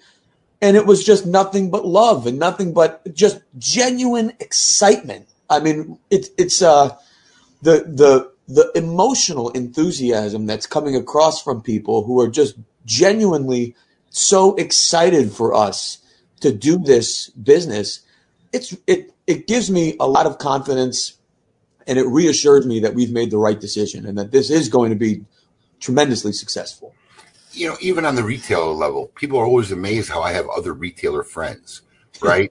It's the way it is. I mean, look, I was blessed. I was blessed to be exposed to a lot of mentors in my career, and they were all so helpful. Even like Lou Rothman. I've never asked Lou Rothman a question that he just didn't give me a straight up answer and try to help me out. I mean, I remember one time I asked him to help me out early in my career. Funny story. I think I mentioned it before, but early in my career, I didn't know how to buy bulk or on deals and whatever. And I was trying to, get some samplers made for a website we were just launching 12, 15 years ago and whatnot. So I called him up and he's like, I got stuff to send you. What do you want? I said, I just want a little bit of maybe 10 different brands and whatever. Just not too much or whatever. My mistake, because I didn't clarify with Lou Rothman what a little bit was, right? The guy ends up sending us like 30 cartons, mega master cases of stuff. Like, we had a little store. We didn't even have anywhere to store it. We had to make a humidified room in a storage facility, air conditioned storage. And I was too embarrassed to call him and say, you sent me about like 8 times more than we can handle. You know? He always gets the sale. But, right? No. Well done. No, I'm kidding. No, I was really embarrassed, but I did have to call him because the bill was huge. And he's like, just pay me whenever. You know what I mean? And everybody's been always so helpful. And I get called and asked questions, and I try to help in the same way. So, listen, I've never built a warehouse. We're getting ready to open our new warehouse next year. And Tanya from Corona Cigar was nice enough to let me come down there. She showed me her facility, gave me pointers, tips, some of the mistakes they made. And that's what makes this industry epically awesome. It's also what's going to make this industry long term. And it's what's going to keep us all in business. Is there are a few that are apart. There are a few that fight. But really, the majority of our industry, in our people, our philosophies, our ethics, and our morals, there's so much more that we are aligned on than we are apart. So I think that's really good for a long-term future for our industry. I absolutely agree. So before the first hour, we talked about the evolution and what got you to today with Tierra Fuego. Ferio Tego. Timeline for 2021. You know, what do you see? At what point are things going to happen? Do you see them or hope for them to happen in 2021 for your new company? Michael, don't feel bad. He still butchers my last name, so it's part of it. You said Terrio Fuego. I am slightly dyslexic, so I have a habit of that. It's all right. Ferio. I can't say Eric Guttermerson. I keep Guttermerson. Or it's Guttormson, but I say Guttermerson. Ferio Tego. There you go. Timeline. So, look, you know the timeline of the industry. So this is obviously an interesting moment to start from scratch. The factories are just opening next week. And so that's when we can really engage with the factories, do all of our initial ordering, all of our demand planning, understanding what the updated prices are for 2021 so we can start formulating our plans and forecasting. And then production will start, I assume, February as we start to prop up all the lines again, plus Ferio Tego. Box production has to be done from scratch. Band production has to be done for secondary bands and primary bands for Ferio Tego. So there is a tremendous amount of work. But the good news is I think we are right at a time where it's the perfect time to ramp up right in the beginning of the year. And so our hope is that we will have Ferio Tego available by the end of spring. And then we're shooting for Timeless and Metropolitan to be ready by summer. But the plan is really to be able to meet with customers as early as possible, to really understand and plan out what orders might look like, what lines are they interested in, what sizes are the most important to them, so that we're very thoughtful about what we bring back, and we're not just doing wild guesses to figure out what sizes and how many. So part of the reason we announced as early as we did was so that we could now have really thoughtful and valuable conversations with retail partners. We're also, we can't make assumptions that former customers will come back.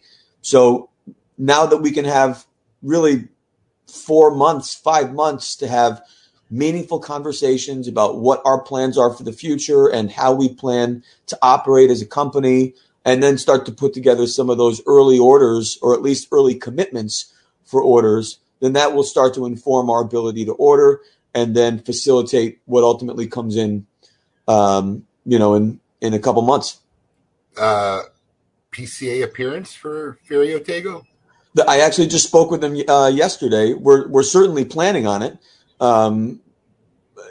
We don't have a booth, so there are a couple challenges, but I'm sure someone will give you a slice. Yeah, I'm really not worried about it because I just know there's there is so much support out there that I also feel like if we had to show up with a card table and a tablecloth and a banner and say, here we are, we're going to try it, I think people would support it. So, we are going to be authentic in every step of this process. We're not Nat Sherman. We're not Altria.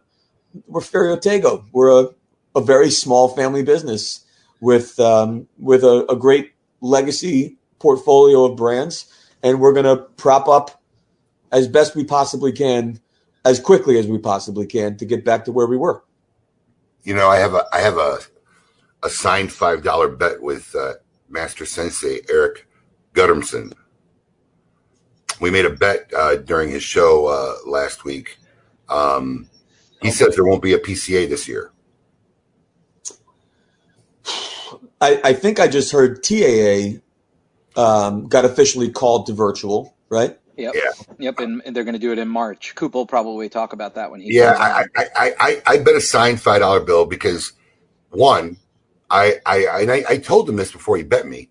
I know they already are looking at alternate locations should Vegas not allow the event to happen or be ready for the event to happen in the way that it needs to be happen. So they're already working on alternate locations in other parts of the country. And I just don't think it could survive another year of it not happening. I think it would be an epic mistake if they didn't find a way to make it happen this year. I think you should have been the chairman of the trade show committee, because then presumably there might have been a virtual alternative at significant scale, which would be required, which we're doing with the Great Smoke. They don't like people like me. I talk too much. Well, I don't think that's true. I hope there is a show. We need togetherness in a real serious way. And there's, our industry especially, there's just something about being together. And that's July, August. We would hope that things are going to be safer and healthier, and we've made significant progress with vaccinations and other things that would hopefully allow it to happen. But at the end of the day, the most important thing is our long-term health. And so, God forbid, we have to make another difficult choice to cancel or postpone for the good of long-term health, then that's going to be a very difficult choice to make. But I think it would ultimately be the right one if we are in the same circumstances that we were when we canceled last time. I just hope that's not the case. They have to do something. They have to figure something out, because for another year, for it just not to happen, I think it could be really devastating. So that I had heard that they were actually looking at an area here in South Florida. So in my backyard, I didn't hear through them. I actually heard through my people here in South Florida. So I reached out to this guy. I said, are you looking here? I said, why didn't you contact me? I would have tried to help out, and I extended my help if I could help them do anything. I'd love to see it happen here in South Florida again. So, we'll see what happens. But we got Coop in the wings, Paul. He is coming. Any guesses on where Coop is? Ooh. What do you think, Alex? I say garage. I'm gonna go with garage too, man. I don't know. It depends on what Coop's internet has. If he's fixed the I think in his mind he thinks it works better in the garage. No, is it garage or garage studio set? Garage studio set. It's the Coop set, not the parlor. We don't think it's library. He hasn't done the library in a while. It could be a library day. That's true. Well, I think part of the problem is that Coop has everybody in the house, so I think he's been doing the studio, the garage, because it's a little bit quieter for him. So now that everybody's at the house, his kids are all there, I think. He's coming on now. Well, he should tell his whole family to get off of Wi-Fi while he's on. All right. All right, wait, all right, some people are saying garage, not in the parlor, Taiwan. All right. Garage. Going with laundry room. All right. Well, let's see where he is. Ladies and gentlemen. Coop. Hey, guys. Dining room. Oh. Dining room? Dining room. Dining room. Careful. None of us were right. There you go. Coop. Nice curveball. No. Wow, look at his setup there. That makes KMA look like a shoestring operation. Mission control. Yeah. Are you launching rockets, or are we just talking on KMA this morning? Oh, this is actually my normal setup I have. Well, you need to do every KMA episode from right where you're doing it now. Yeah, it sounds perfect. This is the clearest that your picture's ever been in sound quality since in the last 2 months. We've worked on it actually over the Christmas break. There's some things we've changed, which is good. You got one of your kids standing on the roof holding an antenna. Right. Exactly. They go little gerbil. So, Coop, I can only imagine you got questions for Michael. But before you do, what's any other than the current scoop we're covering now? Was there any other scoop this week you want to talk about? Well, I think there's just a couple quick ones. You touched on the TAA getting canceled already. So that came yesterday. I do know some of the advisory members were meeting earlier in the week, so I wasn't surprised to see an announcement come that the TAA is canceled. But they're going to do that virtual as well as far as all the buying goes. So that's not really going to be a surprise there. You know what's funny is this is the second year they canceled the TAA, and I haven't paid my dues yet for this year. And on purpose. I'm not sure where I stand with the TAA these days. But we've literally gotten like 7-8 emails in the last 2 or 3 weeks. Are you going to pay your dues? Are you going to pay your dues? And now I'm starting to wonder were they worried about getting all the dues before the announcement that they were going to cancel? Because they had to know the probability of canceling. It had to be at least 2 or 3 weeks old if they announced it. So I find it funny that for the first time in so many years, I got so many emails about whether I was going to pay my dues or not. I got them too, Abe. And here's the thing. I actually did pay my dues for 2021 late last year. And I'm still getting them. So I'm like, don't you guys know I actually paid? So I'm like, yeah, but I'm still getting in today. I got things through regular snail mail yesterday on it. Like, hey, you need to sign up for it. So I don't know how they're doing this. So what else is going on, Coop? Let me just say one thing on the PCA, Abe. I do want to challenge you on the bet, okay? But I do believe, I'm not going to bet if there's a show or not, but I do want to challenge you that the show is going to happen in Vegas or not at all. Yeah, but that's not the bet I made, Coop. Why are you trying to change the bet? Because I want to challenge you and beat you at your game. Do I look like I'm an idiot? So what was the bet you made? The bet was Eric had made a statement on the air that the PCA was not going to happen this year. And then I made a statement, I believe it will 100% happen. And then I went on to clarify is that I know that in the event that Vegas won't accommodate, they are looking for friendlier open states where they could throw a trade show. So, Abe, your bet is that a PCA trade show in person will occur in Vegas or somewhere else, but it's happening in 2021. Well, and Eric says technically, I didn't say in person, but that's the bet. But my thing was the PCA will not be canceled this year. They're going to have a PCA show somewhere, some way. And then Coop wants me to bet him that it's going to be in Vegas or not. I just told you my whole bet is I know they got contingency plans in case Vegas closed. Why would I make that bet? See, that's the thing with betting, Abe. There's always some kind of technicality, yeah. It's not a technicality. That's my bet. That's what I'm betting on. Technically, whether it's a live, virtual, maybe just in the hearts and minds of members. Right. There's vague bets with strict technicalities in it. right. So my bet was the PCA show will happen in 2021. It will only happen in Vegas. I do know, Abe, there is some truth to what you're saying about them looking at alternate sites. They've been looking at alternate sites for a while, but I think the risk is too great to move it. I really do. What risk is there in moving it? You move it, and then there's a more local restrictions come in on having the trade show in that area. Like, suddenly they put a cap on gatherings, and then you're screwed. Well, there are states where there is no cap in gatherings right now. In some areas, I mean, you don't know. Depends on what state you're in. Have you seen how, some of these things through executive orders and stuff have happened lately, of just how things turn around? I think there's a huge risk in moving the show under these circumstances. I think in other circumstances, I understand it. I stand with my bet. Okay. That's fine. I'll stay with mine and just remember the KMA episode of July 9th when I said there's no way they'll move the trade show. January 9th. July July 9th. 9th. Oh, January 9th. January. I'm sorry. Yes, thank you, Michael. It's a little early still. All right. Moving on. In news, Zev Kamenetsky, a friend of ours, friend of the show, he has landed back in the cigar industry yet again. He is the new vice president of sales for Fratello Cigars. So a lot of people, Zev's from my area. A lot of people were wondering where he was going to land. I didn't have Fratello on the radar, I'll be honest with you. So that was a surprise to me. Great guy. Yep. Yeah, good guy. Oh, Zev's great. We've had him on the show. Yeah, no, I know he's been on the show.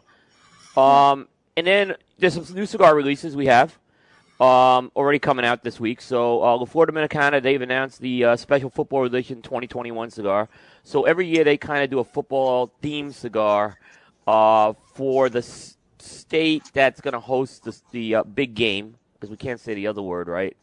You mean the Super Bowl? Yeah, okay, you said it.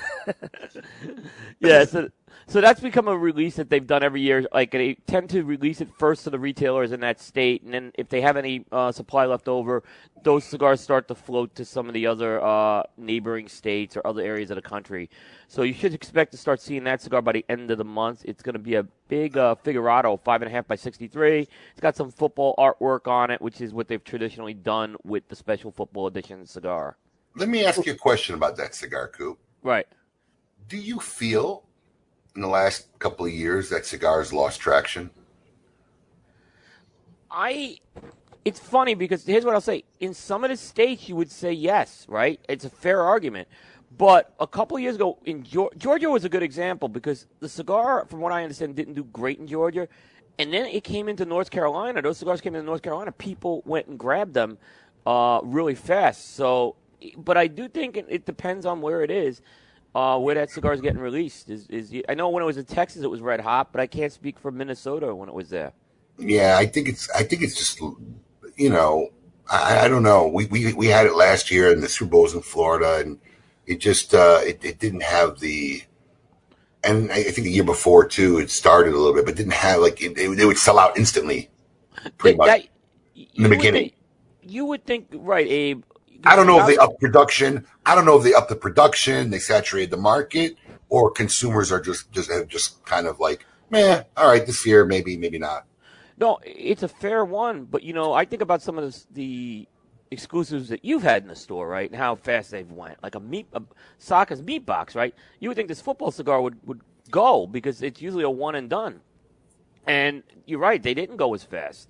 So I am surprised, and I'm surprised, you know, maybe some of the retailers have had these I mean, you had it in the state, right? But you have the ability to sell that nationwide, right? So we had it in the state. We had the ability to sell it nationwide. It wasn't even, I don't even think we got maybe half of what our RML package was, and we couldn't go through half of it. Yeah.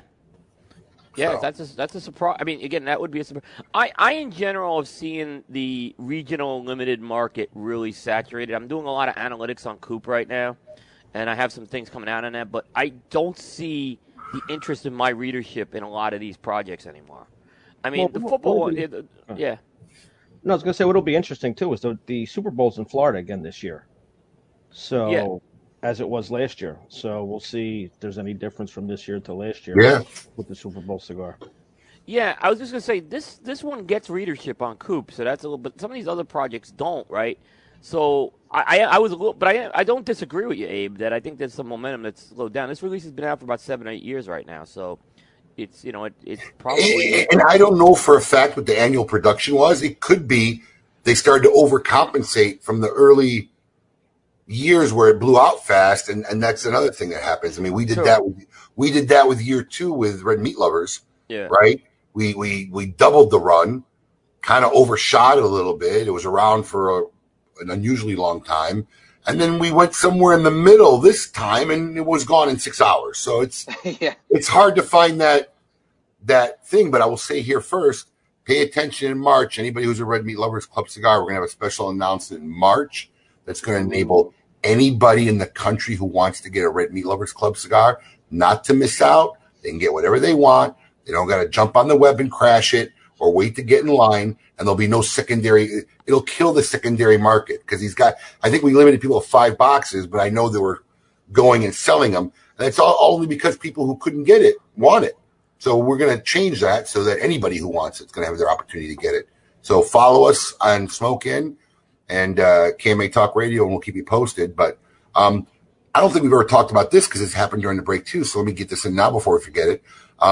Smoke In started its own little social page, and I tell you what, I've been enjoying the hell out of it the last 2 weeks. It's a Smoke In Social Facebook page. We call ourselves the Socialites, but it's been really a lot of fun. It's been a great group, and I've been posting some historical stuff, pictures from things we did 15, baby-faced Abe, 16 years ago.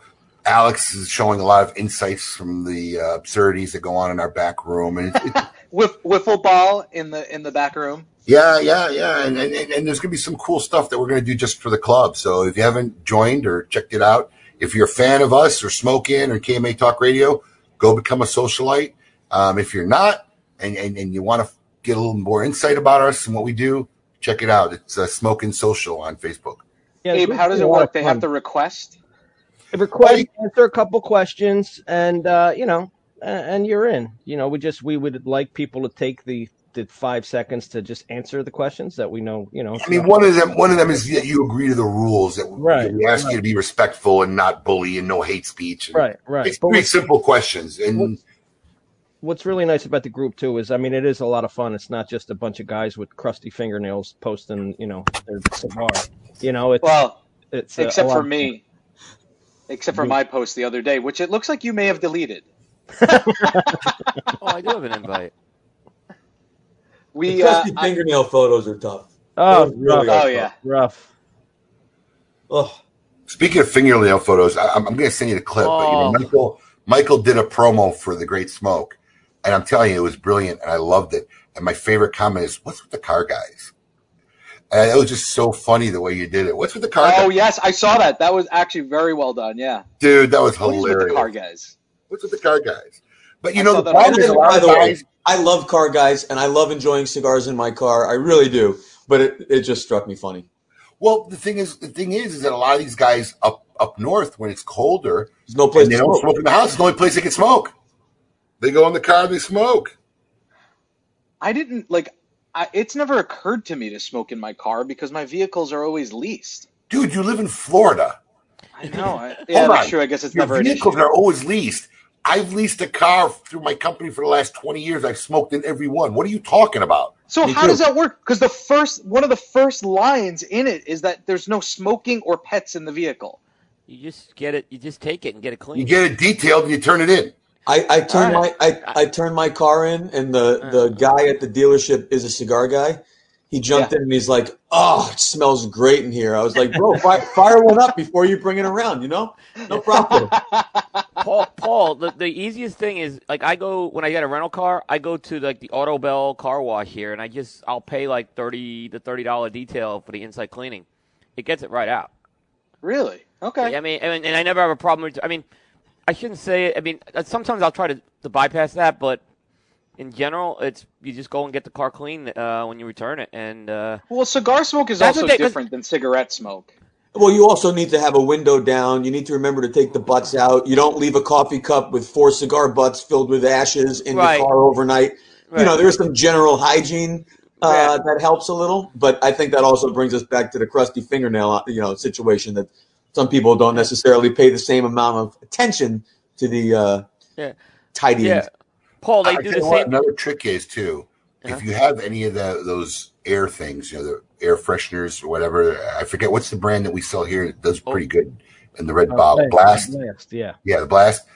You got to pump it into the AC system. Give the vents a little spray. Oh, really? Okay. Oh, yeah, you pump it because that's where a lot of that stuff settles. So when you turn on the AC or the heat, you get all that blast of smoke. So you got to. And you should also have the fresh air intake in your car. You don't want to just yes, you don't want to recirculate recycle it. Absolutely. All little tricks. Yeah, Paul, another little trick is rent a car out of the airport as opposed to a local place because they don't pay as much attention to it. Right. But what do you think these rental car places do when they get cars with smoke in it? They go to the car, they have a car wash, and they do the exact same thing as I'm doing, but they're going to charge you $250. Right. Yeah. So it's I'm not breaking any rules because they're getting the car back probably smelling as good or better. This has been a riveting segment, by the way. Right? Wow. So, Coop, before, I'm sure you got some questions from Michael, but before, any other news, or is that it for the week? There's some other stories that broke. I mean, I'll just mention them quick. Placencia's got a new release right now. They have a new Hexagon Colorado Claro under the Almafuerte line. So Almafuerte is one of their more popular lines. The Hexagon is a 6-sided cigar. Literally, it has 6 sides. They use a mold with that. And it's been out for a while, and now they're releasing it with a lighter colored wrapper. It's still a Nicaraguan Puro. All right. Yep. And we'll have some other little stories up on the KMA site as well. All right. Any questions for Mike? So, Mike, I know you touched a little on this just before I came on, but how surprised were you with the reaction that you got when this story came out Wednesday? I'll be honest, and transparently, Coop, you and I even spoke about it. I know. That's why I wanted to be careful how I mentioned this. Yeah. I was hoping, obviously, for a great response, but when I look at the historical response to some of the news over the years, there's always a little bit of that conspiracy theorist and trolls, and so I was anticipating some of that, but I really haven't seen it. The genuine emotional support and enthusiasm is it's really amazing. And on all the platforms, at LinkedIn, Facebook, Instagram, it's just been overwhelmingly positive. So, I'm just floored by it. I'm really floored by it. Yeah, I mean, you and I talked about this. I wasn't worried because I've seen other scenarios, like maybe in the same boat, and people in the industry just tend to, when something like this happens to a person that has done a really good job and is very likable, they usually rally behind them. So I was glad to see. Let me put it like this, Mike. I don't know if I told you this. My IT guy called me up about an hour after the story, and he says, "What's going on the website? There's a lot of traffic hitting." And it was, I guess, an alert. So that's only happened one other time. It's when they canceled CigarCon. Wow. And that actually took it down. But he said, "Hey, I'm just letting you know there's a higher amount of traffic than normal right now," is what he told me. And I'm like, "Yeah, something big came out today." So I was like, "Yeah, it's all good." That's awesome. Yeah. Mike, another thing I'll ask you is, because we've been talking, I know I just talked about this we talked about Smoke and Tobacco show early on, and I was on there Wednesday, and I know we were talking about different tasting seminars, and while I never got a chance to go to your tasting seminar, a lot of people, I actually got to see it on video, and it's very unique, different than some of the other ones. Are you planning on doing the tasting seminar, bringing back on the road show as part of Ferio Tego? I've thought a lot about that. What made our tasting seminar unique, I mean, look, I came from Davidoff, so it's not a secret that I was inspired by the Henke tasting and then wanted to sort of put a unique spin on it. The unique spin that we put on it was the combining of those different tobaccos and tasting them in tandem in your mouth. That was something that no one had done before. And so that was really a point of pride, and it was a lot of fun to put 2 and 3 and 4 different tobaccos in your mouth and puff. It made it memorable, it made it fun, and it also made it possible to really understand how perfectly good tobaccos, when put together certain ways, actually create terrible flavors. But as always, what's happened over the years is more and more companies are replicating to some degree that action and that behavior, which makes ours a little less unique. So I'm not sure how I'm going to evolve the education component, but what I will say is education is critical to our industry. We have to really continue to commit to educating people about the process, about how to taste, how cigars are made. It's all so important because it's going to continue to give us these points of differentiation that we need to prop up in our endless battle against being bundled up with other tobacco products. And we all agree premium cigars are different. We all agree that they are a hobby, not a habit. And so we have to do things that reinforce that messaging, and education, in my opinion, is probably the most important thing we can do. So I love doing the tasting seminars. I would imagine that we would continue to do them, but I don't know if it would be the focus of our education. Maybe we evolve into some other level. But, you know, again, my goal is to be the most helpful partner to every retail partner I have. And so if our retail partners feel strongly about offering those tasting seminars, then absolutely I would do it, because that's what they need and that's what their customers want. Yeah, no, I agree with that. Like I said, after I saw the videos of the multiple like burritos in the mouth, I mean, I know it's a habit I've gotten into as well when I've gone on various trips and smoked burritos. It's a very interesting experience, and you learn a lot from that. And like I said, I think we're always educating, Mike, what we're doing over time. So that's important. All right, I'll ask this question: if you couldn't get the brands back from Nat Sherman, was Ferio Tego still a go? Yes. Okay.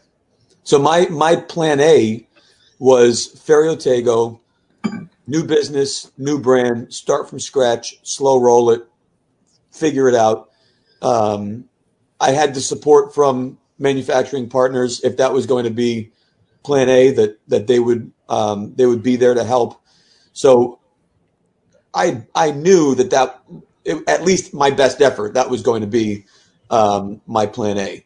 Obviously, then once the idea struck to potentially do the brands, it became a much bigger proposition.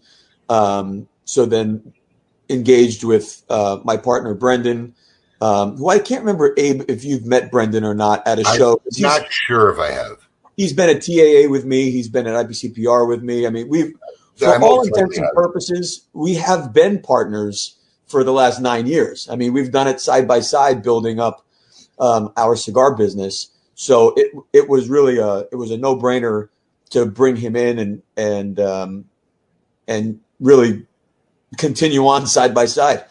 But yeah, Ferio Tego was the play. How many job offers did you turn down? Truthfully, I did not receive an offer from any company. Okay. I had lots of let me clarify. How many people reached out to you? Yeah, lots. Yeah. And some cigar, some outside of cigar. That was also really heartwarming, to get so much outreach from folks who were interested in seeing if there was a fit. That was amazing. It certainly took a lot of the pressure off, and really gave me an opportunity to kind of weigh every option to figure out what is going to be the best option for me, which I think is how I answered the question the last time we were on the show together, Abe, was, with the soft landing that employees got, that I really was able to scrutinize every opportunity to figure out which one is the best for me and for my family long term. And Ferio Tego is the play. Awesomeness. Yeah, that's awesome. Yeah, that's so awesome. I'm so jazzed. I'm like so excited about it, man. I can't wait till you start having a team of employees underneath you. Yeah. They can start playing wiffle ball in the back office. In my endless commitment to not make money. I guess I should unsend my resume then. Hold on. Yeah, right. Yeah, I've gotten a lot of outreach, and I'm grateful for it. Lots of outreach from people saying things like, I would love to work for you. Let me know when you have a team together. And that's so incredible. But then, I feel funny writing back like, I'm on day 3 and there is no money. There's nothing left. We have exactly a budget of $0. So I have a question we haven't discussed. We got a few minutes left. So is the plan, will there be an office? Will there be a warehouse? Will you be distributing out of your own building, or have you not figured any of that out completely yet? We've started the work to solve for those problems. So that's begun. We haven't made any final decisions. There's lots of options for route to market, whether we do it in our own warehouse, whether we find a third-party warehouse to do that fulfillment, as is quite common in humidified storage, or whether we partner with another company as a brand that is part of another portfolio. I mean, those are basically the 3 scenarios that exist in the industry. And then no different than scrutinizing my own path. We have to figure out what is the best move for long term. So we're in the process of doing it now. We have time, right? We're going to jumpstart now with manufacturing the product. We know what that timeline looks like. We have to print materials. We know what that timeline looks like. So if we're talking about not even being able to sell anything until probably April, that gives us a lot of time to really scrutinize all of the options, find the right path and partnerships and facilities, and then we go. And Evan, you're hired, bro. Steaks and cigars, I got it. That's funny. You'll work for Steaks and Cigars. By the way, I've known Evan since I was 22. No, really? Yeah, bro. He's from up there. Yeah, he's from Jersey. You did know that. In fact, I think when you moved to Florida, I reached out and gave you a heads up. No. You sure, man? Positive. I've known him since my Davidoff days. No, Madison Avenue. No, listen, I knew he knew you from Madison Avenue. I just didn't put or New York. I wasn't even sure, man. But I just didn't put I never heard it was that long. Holy cow! Yeah, he just showed up one day, right, Abe? No, Jill Myers Rubenstein put us together. I think they live in the same complex. She had known him. She had done some events with him, and she said, "You and Abe have to meet." And she literally brought him in like 30 days before one of our great smokes. And I was trying to listen to him, but I couldn't listen to him. And I finally just said, "Look, my friend, can we talk again in 30 days, and whatever." And then he ended up reaching out to me 3 or 4 months later. And, he's like venereal disease. I'm stuck with him now for the rest of my life. Yeah. But now at least you have a certain amount of antibody that can deal with it. Let me tell you something.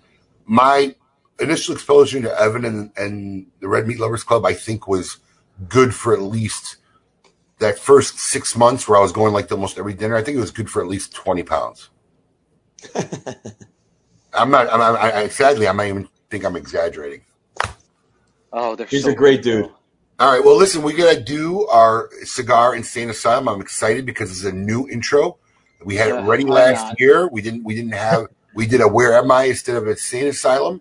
And, based on my intro, Abe, it sounds like I'm in the Cigar Insane Asylum by being an entrepreneur and starting my own company. Based on the way you laid that out, you would think so, but wait till you hear the guy we got this week. All right, here we go. I really don't want to play this. Welcome to the Cigar Asylum. Did you know I'm utterly insane? We all go a little mad sometimes. Where logic and reason cease to exist.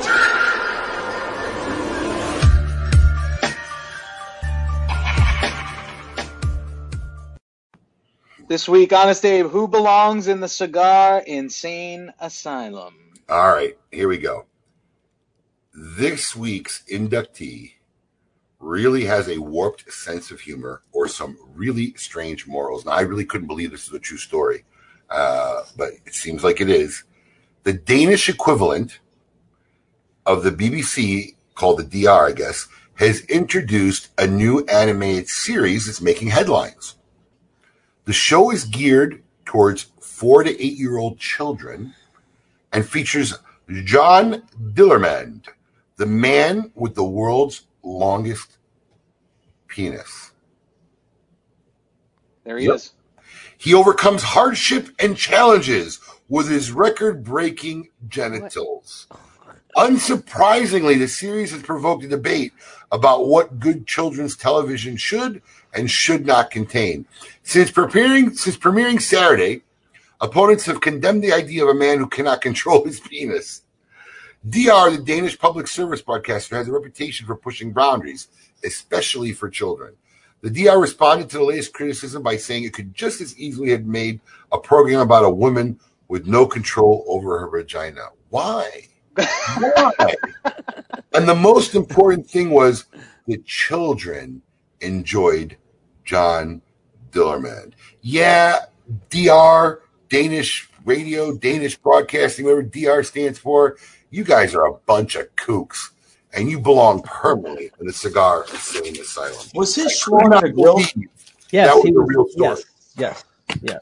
His schlong was lighting the grill. In the grill. Yeah. Uh-huh. Well, at least they clothe it. He clothes it. What you know, the he heck? puts- Yeah. That was truly awful. Awful. I had That was I had to all of it. source this. I saw it online and I had to source it, but 3 major news organizations picked it up worldwide. Oh yeah. Including the Associated Press. So we used a different article because I like the way it was written better. But it is legit, and they're still airing it. It aired last week, and it's still airing. I mean, if it was on what's that late night thing that MTV runs? What's it called? Liquid. Cartoon Network. No. There's some mostly adult cartoons. Adult Swim. Adult Swim, right? Yeah. That was on Adult Swim, yeah, but a children's network? Right. Like, do you go from Mr. Rogers' Neighborhood to Mr. Schlong? I mean, Now, the more important question is it subtitled in English? And can we watch it? I mean, Well, that's what we need to find out. Does it we can really find need out. to be I'll see if we subtitled, can find Mike? an episode. Well, that is truly awful. That Well, was. listen, Mike, Wow. Patricia Briggs. I may be interested in this show. wow. Before we roll out, can I get a little fight talk in with Coop? Yeah. boy. Shoot. So Coop, I asked you, I prepped you. What's your 2020 fight of the year? I'm still evaluating it right now. I don't have. I have to still finalize it. Yeah. I It's mean, almost Valentine's Day. For Pete's sake. I know. Dude, I prepped him on the 19th. I told him I was going to ask him this question. Yeah, I should have been ready. I'm not. Who was your fighter of the year? My fighter of the year, Teofimo Lopez. That was mine too. And that's also my fight of the year. Not just because of how great the fight was. I mean, with Vasily Lomachenko, that fight, I believe, was up for grabs in the 12th round.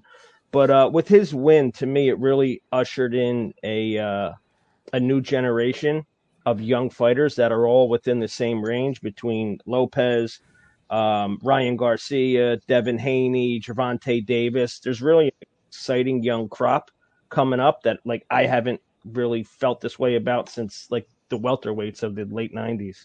Yeah.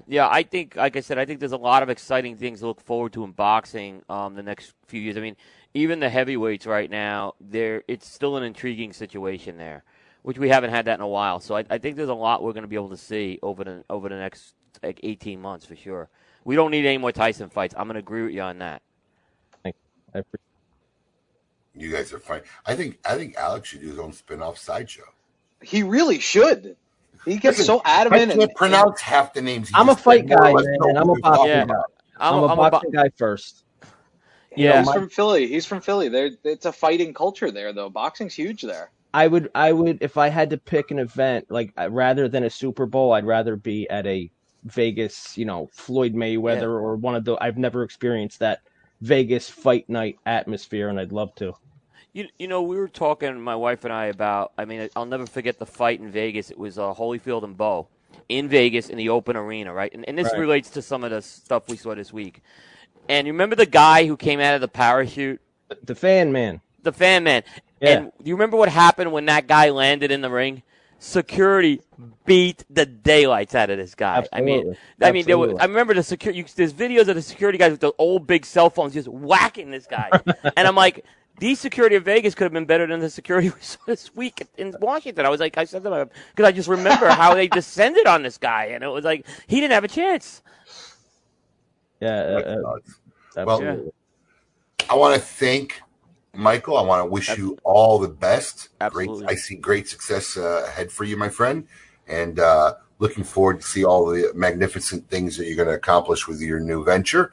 I want to thank you for bringing it to KMA and jumping on our show this week and letting us get the scoop on the future of you and your partner and your new company. Coop, once again, thank you as always for joining the show. Thank you. Alex, Paul, who do we got next week? I threw out my sheet. Oh, Nick Perdomo. Nick Perdomo. Thank you to Nick for being so accommodating. I really extremely gracious and understanding. So yeah, it was very good. Very kind. And we'll see you guys all next week on KMA Talk Radio. You want me to close with that video you want me to play? Oh, did you get it? Yeah, I guess you didn't see my text. No. Go ahead, play it. Let's take a look at it. I love it. All right. Believe it or not, the Great Smoke 2021 is around the corner. It is going to be a game changer of an event. It always is, but this year, even more. Because not only will there be an intimate live event, it's also going to be virtual, which means you can get your party in a box sent to your house, and you can participate in this event wherever you are comfortable participating in. Maybe it's your basement, maybe it's your garage, your front porch, your bathroom, whatever it is, in your car. What's with the car guys, by the way? I mean, a neighbor's house, a neighbor's front porch, the backyard. It doesn't make a difference. The value of your ticket is $450, and it includes everything you're going to need to participate in this event virtually. But it's only $169. So buy your ticket, join us for the Great Smoke 2021. I love the hair, whatever you had going on there. Dude, I don't know what was going on with that. It's a good look. At least you can have something going on. So I love it. Thank you. Appreciate everybody. We'll see you all next week. Keep it lit.